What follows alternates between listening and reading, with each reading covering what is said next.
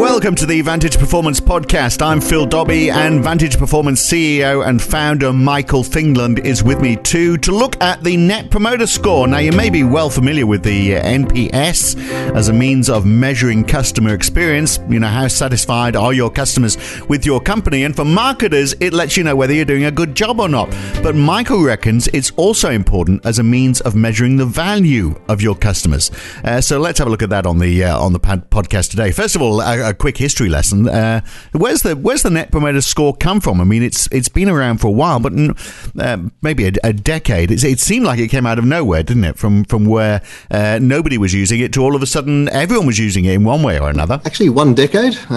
That's when two gents from Bain Consulting created the tool, and one of the main reasons why they did it, which every business or consultant who's ever used survey tools will attest to, is you never get a consistent base, because every time you do a customer survey, you always tweak the questions, and so you never get a really good base upon which to measure how, are you improving.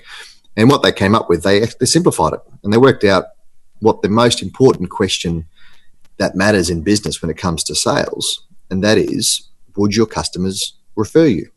We all know that referrals is the easiest form of sales, and so they designed this very short 3-question survey around that one most important question. And it also applies for the employee version as well, which is, would you recommend others to work here?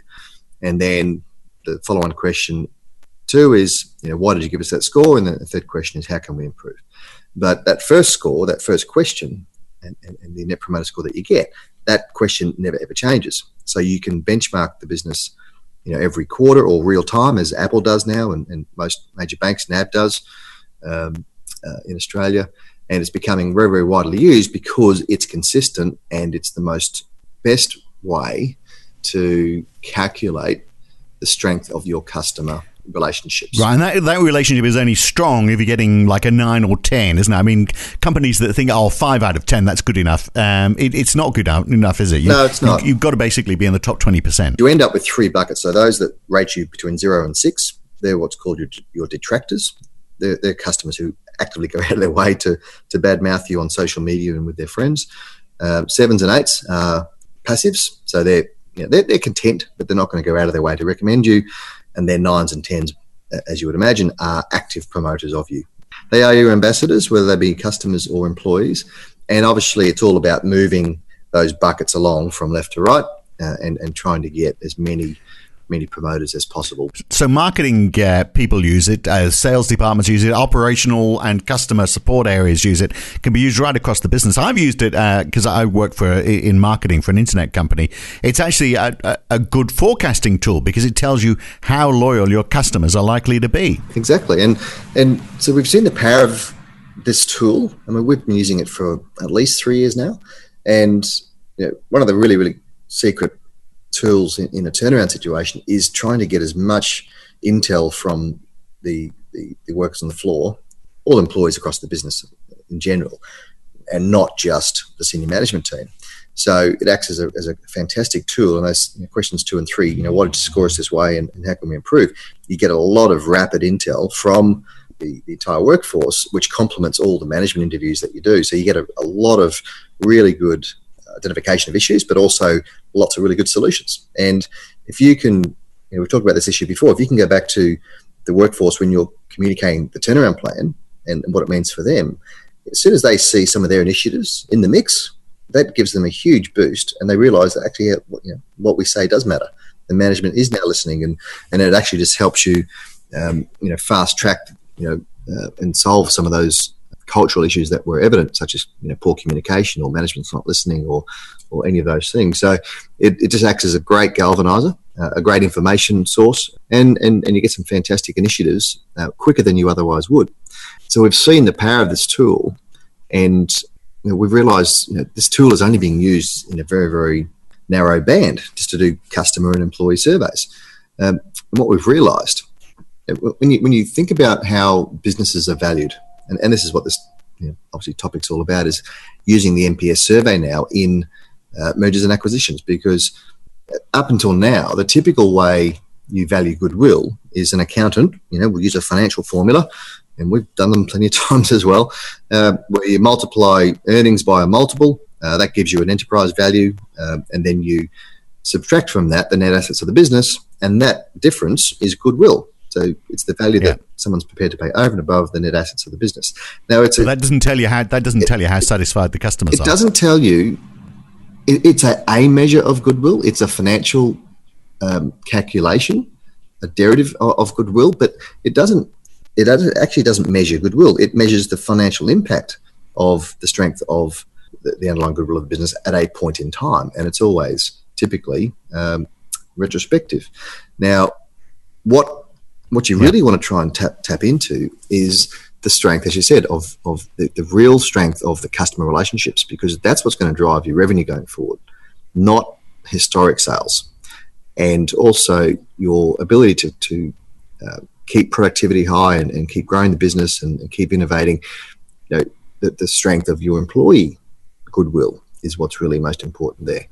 So what we've realised is actually measuring, using the NPS score in a valuation sense, is actually one step ahead of the financial metric, and is more important in working out the underlying value and the stability, more importantly, of the business. And so you're saying it should be listed as an asset on your balance sheet, in effect? Not as an asset, but another way for, if you're looking to buy a business, and certainly we're now recommending this to any of our clients who are looking at buying businesses, or indeed if we're looking to sell a business. I mean, we already use this now when we're trying to sell the turnaround plan to a financier. We actually use, if they've got a really good score, we actually use this in the conversation to demonstrate the underlying strength of their customers and the culture, to give them extra comfort. So that's where this idea came from, is, well, we can go one step further. So if you're looking to buy a business, you don't just want to look at the valuation based on a financial construct.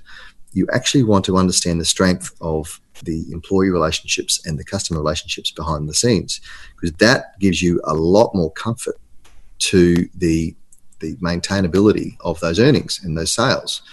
And so if it's a high, strong score, then that's peace of mind. You know, well, if you are paying a little bit above odds than what you wanted to, that's okay, because I know that there's a really, really strong customer and employee relationship in the business, which has been independently verified by a consultant using the NPS survey tool. On the flip side, if you're looking to pay, 3 or 4 times earnings for a business and they're wanting more for it, and as part of your due diligence process, you request that they do an NPS survey, and it turns out that they've got a negative 10% or whatever, a concerning score, then that is a red flag to either walk away from the deal or to use it to negotiate down the price of the deal, because historically it might have had great earnings, and therefore they're just using that as a justification to ramp up the multiple that you've got to pay. But if you see that the actual customer score is actually low or declining, then it's an early warning sign that there are issues there that you couldn't possibly pick up in a typical financial due diligence process. Yeah. And that's why we're seeing it. This could be the next evolution of and a fantastic tool to use in M&A, acquisitions, mergers, sales, etc., because it is the best marker of where goodwill really sits. Are they always comparable, though? Is one company's implementation of Net Promoter Score the same as another one? I mean, and the reason I ask that is because it really does depend on how it's implemented, doesn't it? So I've seen situations, for example, and you've probably had this, where you phoned a phone company that might not be particularly good, and you're having a problem with them, and they say, sure, I'll solve all of these problems for you. And at the end of the call, they say, by the way, how likely would you to be, based on today's experience, how likely would you be to recommend us to a friend? And you'd go, well, this is great. It's been great service. I'll give you an 8 or 9. Yeah. And then, 2 weeks later, they still haven't done what they said they were going to do. And you go, God, I wish I could take that 8 or 9 back now. Yeah. I mean, there's different ways that this is used. It's got to be done after the fact. So, and what we're talking about here today is more so around a potential buyer of a business using this as a extra level of due diligence in their process. So you're calling people up cold, or you're contacting people cold and asking them this question. I wouldn't even be doing that. It's got to be sent via email or via text to your customer base and also to your employee base, and by an external consultant. And and that way you can get objective results back, and it's can't be done over the phone because people feel pressured in that sort of environment. It's got to be done independently, and where they simply receive a link to assess their interaction with the business as an employee or as a customer. And this is the other secret to it. If you're wanting to do a customer survey using this tool or an employee survey, and the potential of business that you're looking to buy, the management team say no, then that actually could give you the answer already that you were looking for. Is why?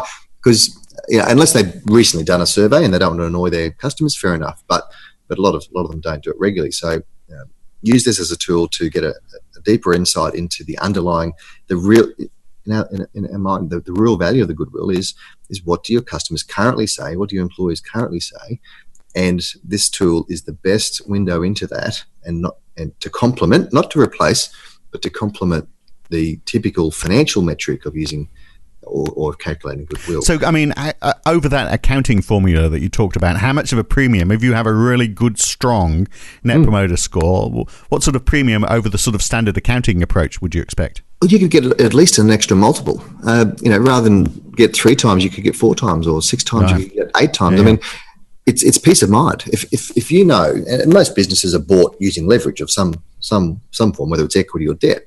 So if you can, and there's always a risk. It just takes a lot of the risk out of buying a business, or it reduces the risk greatly. If you know that, okay, you've got 3 years of strong earnings, that's one thing. It doesn't guarantee you're going to have another 3 years strong ahead. But if you can get an extra level of comfort, which the NPS survey can give you, then you're willing to pay more. Yeah, makes perfect sense.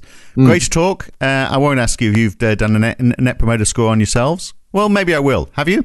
Yeah, we have. Yeah, we do it every year. Our customer NPS survey typically ranges between 80 to 85% positive, right? Negative 100 to positive 100. So we measure it, and we measure it with our employees, but also with our referral partners. Well, thank goodness for that. You've scored well. Look, I'll send you the text message so you can tell me how I'm doing. It all makes perfect sense. A great way of valuing a business. Thanks for your time. Cheers, Phil.